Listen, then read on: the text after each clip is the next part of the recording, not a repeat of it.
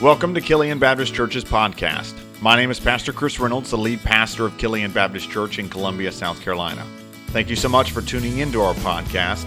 Our desire at Killian Baptist Church is to be disciples of Christ who go out with the gospel that others might enter into a relationship with God. God bless you as you listen, and please consider subscribing so you can tune in every week. We're in Galatians 6 in Galatians 6, and we're going to be in verse number 1. So if you're physically able this morning, will you please stand for the reading of God's holy, inspired, infallible, and inerrant word from the book of Galatians in chapter 6 and verse number 1.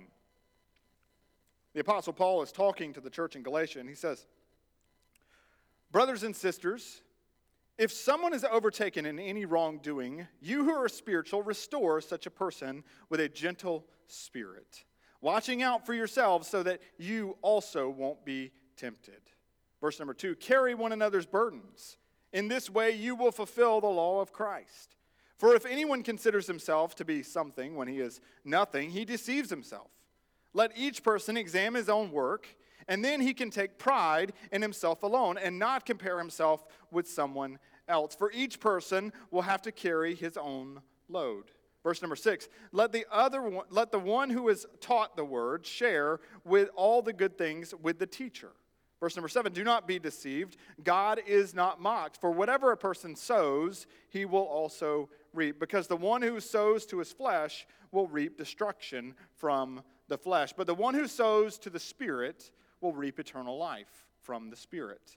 Let us not get tired of doing good, for we will reap at the proper time if we don't give up." And verse number 10, "Therefore, as we have opportunity, let us work together for the good of all, especially for those who belong to the household of faith." May God bless the reading and the proclamation of His word, and may I preach as though never to preach again as a dying man to dying men. You may be seated.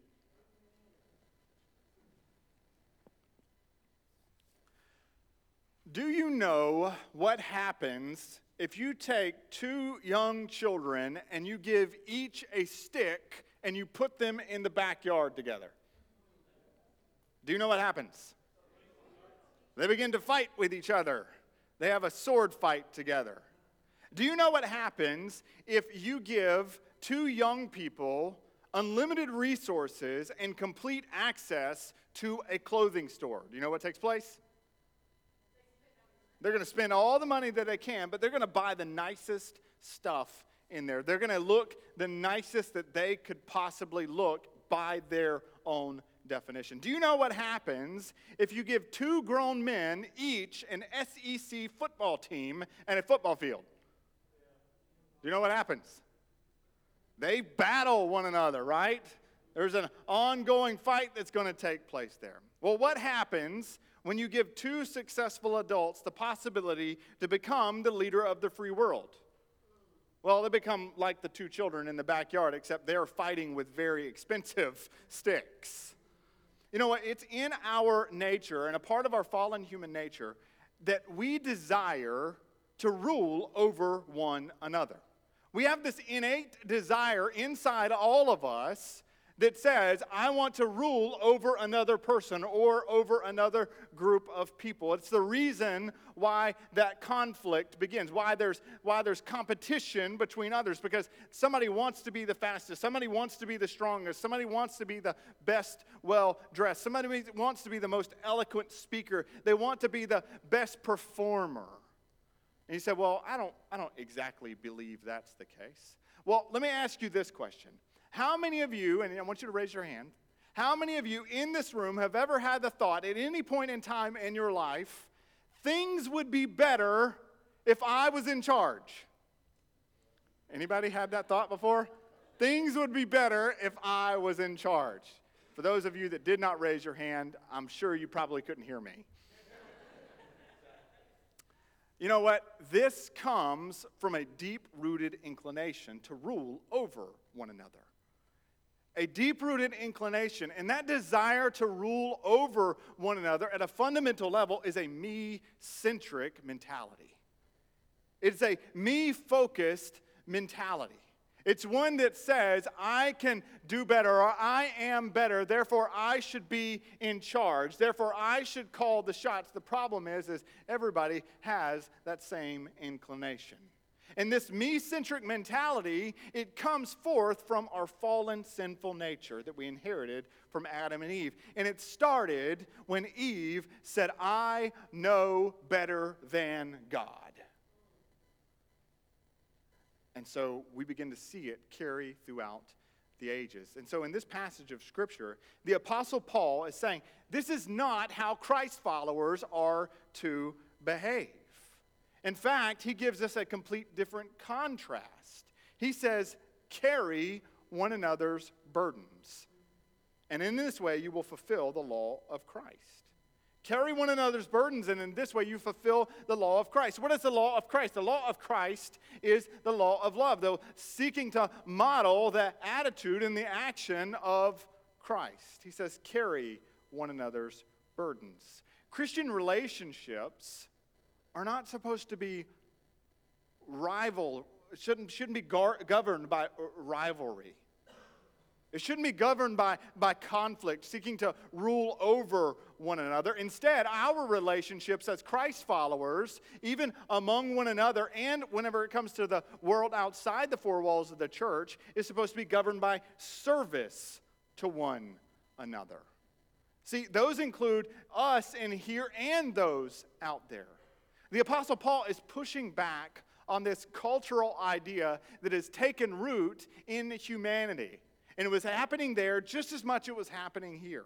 Because what was going on is that the believers in Paul's day and age, they were adding more weight, a crushing weight to the people that were seeking to follow after Christ.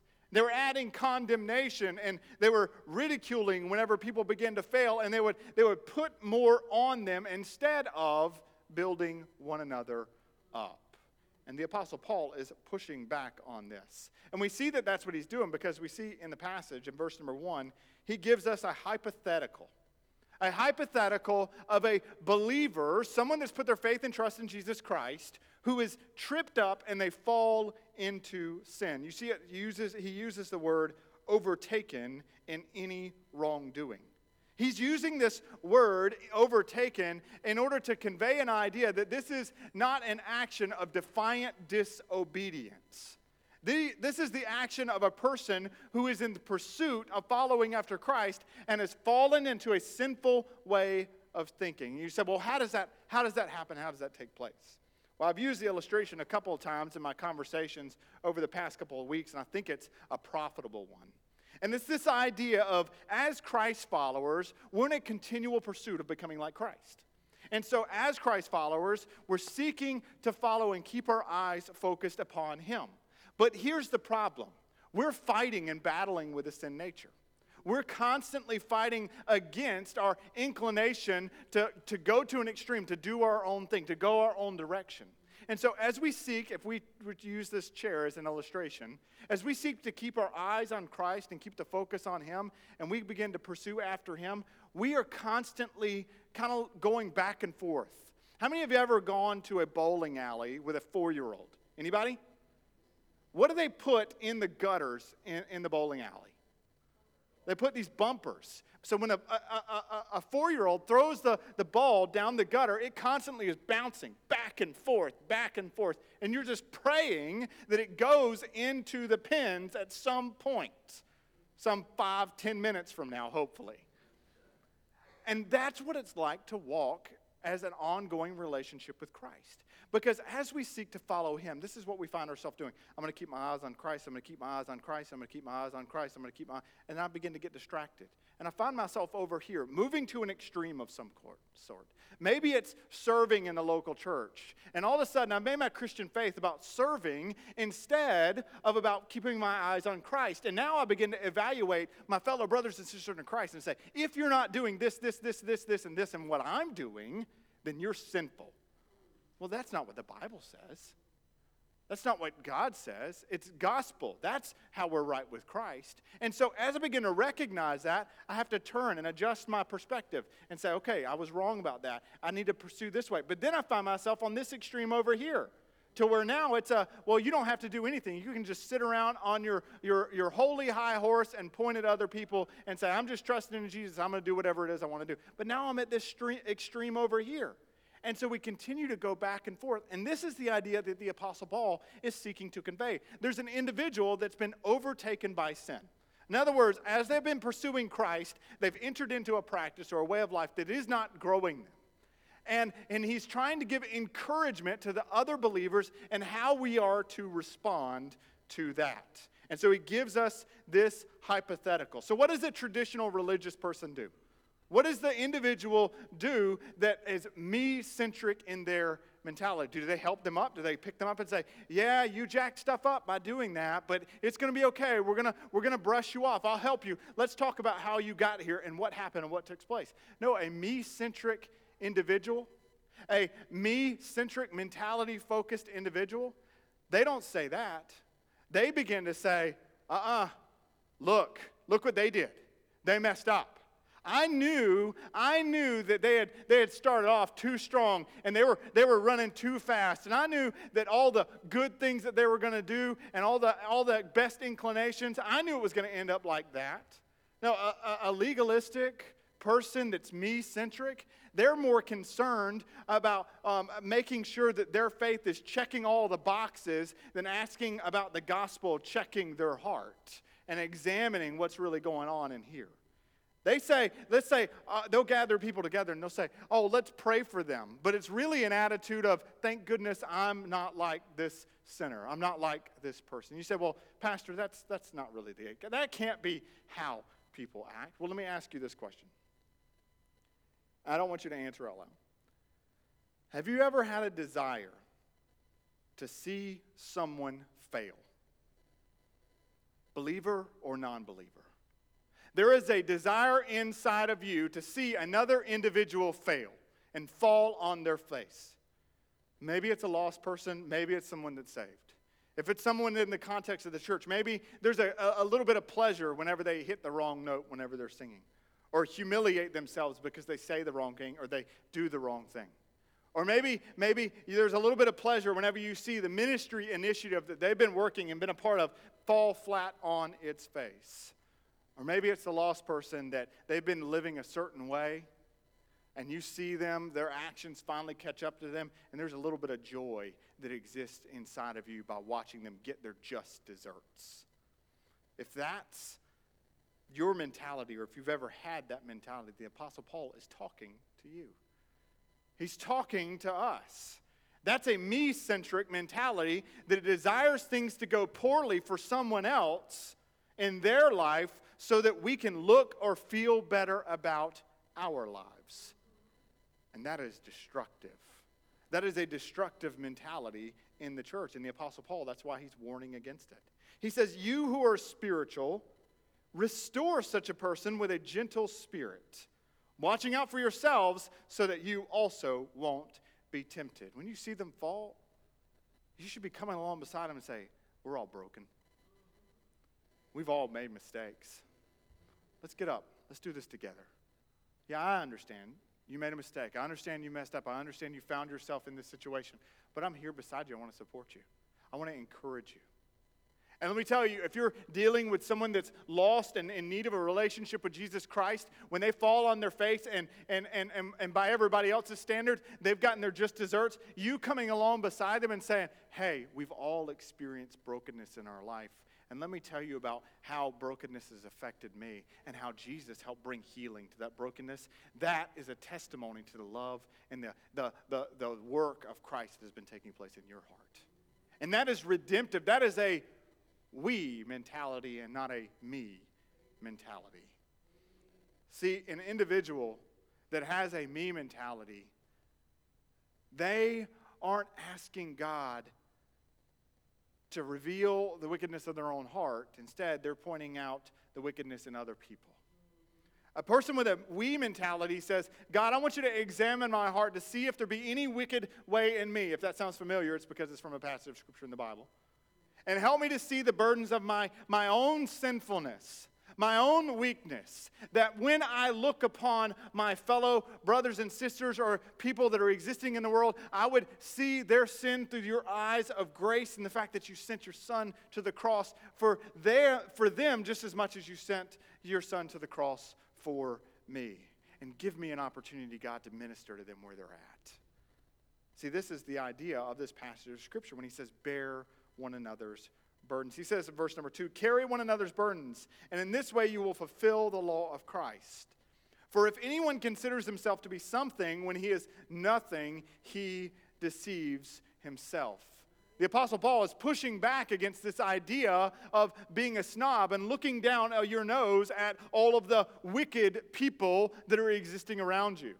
And by wicked people, I mean those whom you are deeming as less wicked than you. And so the Apostle Paul is saying, no, that's not the practice.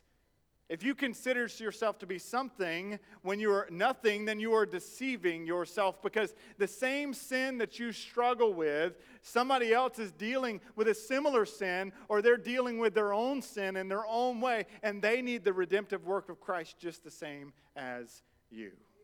Verse number 4, he says, let each person examine his work, and then he can take pride in himself alone and not compare himself with someone else. A lot of people will ask the question, how does this work out? Because verse number 2 and verse number 5 seem to be a contradiction. When the Apostle Paul says, carry one another's burdens, and then he says, for each person will have to carry his own load. But it's not a contradiction because he's using two different Greek words. You say, oh, Greek, don't fall asleep, okay? Stay with me. The first one is talking about a weight that's not bearable by one individual. It is an overwhelming load. And so we were to carry the burdens and assist in carrying the burdens of one another. Those overwhelming loads that come up, those things that happen in life. In verse number 5, he's referring to something that we would equate to sort of like a soldier's pack. The idea is this. In life, God has given you a work and a calling in order to share the good news of the gospel in the context in which he has placed you. And he's given you the responsibility to do that. He's given you the calling as a Christ follower to do the work of the ministry where you are at. But then there are going to be times and periods in life to where you look over at a brother or sister in Christ or someone else and you see that they're under a crushing weight in their life. Maybe there's been difficulty. Maybe there's been hardship. Maybe they're dealing with family issues, and to where you're able to come along and help bear some of the burdens that they're facing. And the reason why we do that is because we're the body of Christ. And we seek to encourage one another in that way. See, solo living, it will leave us weak. And it will leave us comparing ourselves to others in order to justify our own sinfulness. No, but Christian community, it encourages us to carry one another's burdens. It encourages us to help one another along and to show people grace and mercy with those that are struggling underneath the heavy loads. What I want us to grasp deep down is that we're going to find ourselves in both places at some point in time in our life. To where we see the burden that someone else is under, and we can help, and then there are going to be times to where we are under a burden in which we need help. We need encouragement. The Apostle Paul goes on to say, he says, do not be deceived. God is not mocked. For whatever a person sows, he will also reap. Because the one who sows to his flesh will reap destruction from the flesh. But the one who sows to the Spirit will reap eternal life from the Spirit. See, the Apostle Paul is pointing out that our heart motivation for why we do what we do is absolutely important. The heart motivation for why we do what we do is absolutely essential. And the things that we sow in this life, it's not just merely about doing the good deeds. It's about the motivation behind why we do what we do. If the only purpose for our service within the context of the church is to bring pleasure to ourselves, then we need to stop doing it. You say, well, that's awfully bold of you to say. But it's the truth. The purpose of our service within the context of the church and in the ministry in which God has called us to do the work of the ministry in should be service that we are doing to the glory of God. Because we want to seek to make much of His name. We want Him to be glorified in our life. We want Him to be magnified with our life. And we should desire others to do the same. That's the reason why the Apostle Paul says, those that sow in spirit will reap eternal life from the Spirit, because it is the Spirit-motivated service and seeking to encourage one another for the purpose of building up the body of Christ that makes the difference. See, the me-centric mentality will help others, absolutely. And we've seen that time and time again. But they will help others if it helps us look good.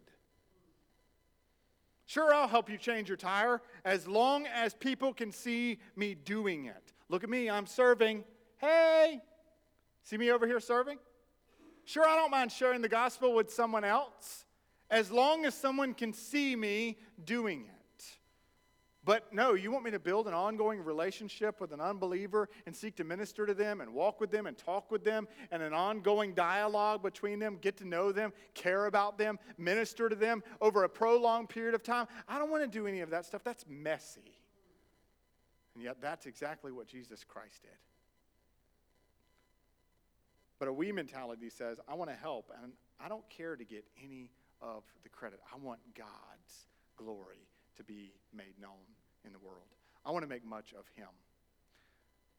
In closing, the Apostle Paul lays out in verses 9 and 10, he says, let us not get tired of doing good, for we will reap at the proper time if we don't give up. Therefore, as we have opportunity, let us work for the good of all, especially for those who belong to the household of faith. You know what? I was kind of frustrated at the Apostle Paul at that last line.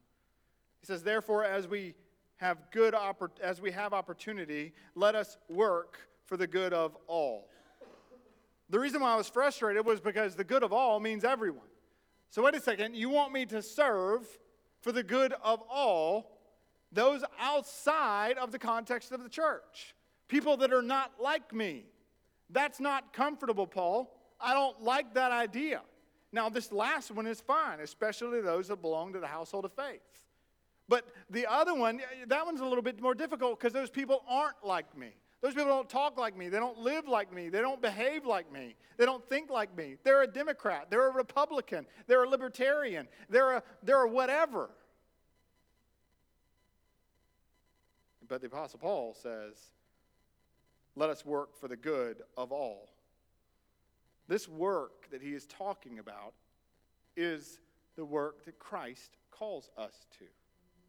The work that Christ calls us to is the spread of the gospel, the spread of His glorious name in the context in which we live, in which we exist.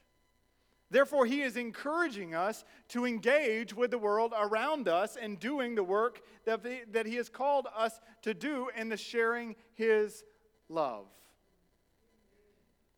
We as a body of believers have made the commitment that we are going to gather together to worship God, to love God, to grow together in our love of God and our love of others, and then serve together that others might enter into a right relationship with God through Jesus Christ. And so as we, the body, seek to do this, we seek opportunities to work for the good of all. And then the encouragement, especially for those who belong to the household of faith. That means working for those brothers and sisters in Christ that maybe you have a hard time with. Those that you have difficulty with. Your desire is to see them grow. You desire to come and bear their burdens as well. You desire to use the gospel to minister to their souls also. Maybe you're sitting here this morning and you say, you know what? I don't want to minister to people that I don't like. I don't want to engage with people that aren't like me. I don't want to interact with people that don't look like me, that don't talk like me, that don't listen to the same music I listen to. I don't want to do good for those people. And all I've got to say is I'm so glad that Jesus didn't have that attitude about us. when he was sitting in heaven, perfectly content in a world of perfection where nothing was going awry and nothing was going wrong, and in his space there in heaven, he chose, while we were yet sinners, to come down to earth and die on a cross. He didn't have a me-centric mentality that said it's all about me. He had a we-centric, and he said, I want to bring glory and honor to God, and because I love the people that are there on earth, I'm going to come and give myself for them. I'm going to step into their mess and their nastiness and their fighting and their rebellion against me. I'm going to step in and I'm going to pay the ultimate sacrifice on their behalf. I'm so glad that he didn't have the attitude, well, I don't like those people because they're not like me. Church family, as we flip the me to we mentality, we should be encouraged to bear one another's burdens, because in doing so, we build up the body of Christ. We should be encouraged to bear one another's burdens, because not only are we seeking to make much of his name in this short time period, but we want to see much made of his name for generations to come. In order for that to happen, we've got to lay aside those things that have been holding us back and keeping us from engaging in the gospel call. And we must begin to embrace the gospel call and say, God, I want you to be made much of, regardless of the cost to me. Let's go to our Lord and Savior in prayer.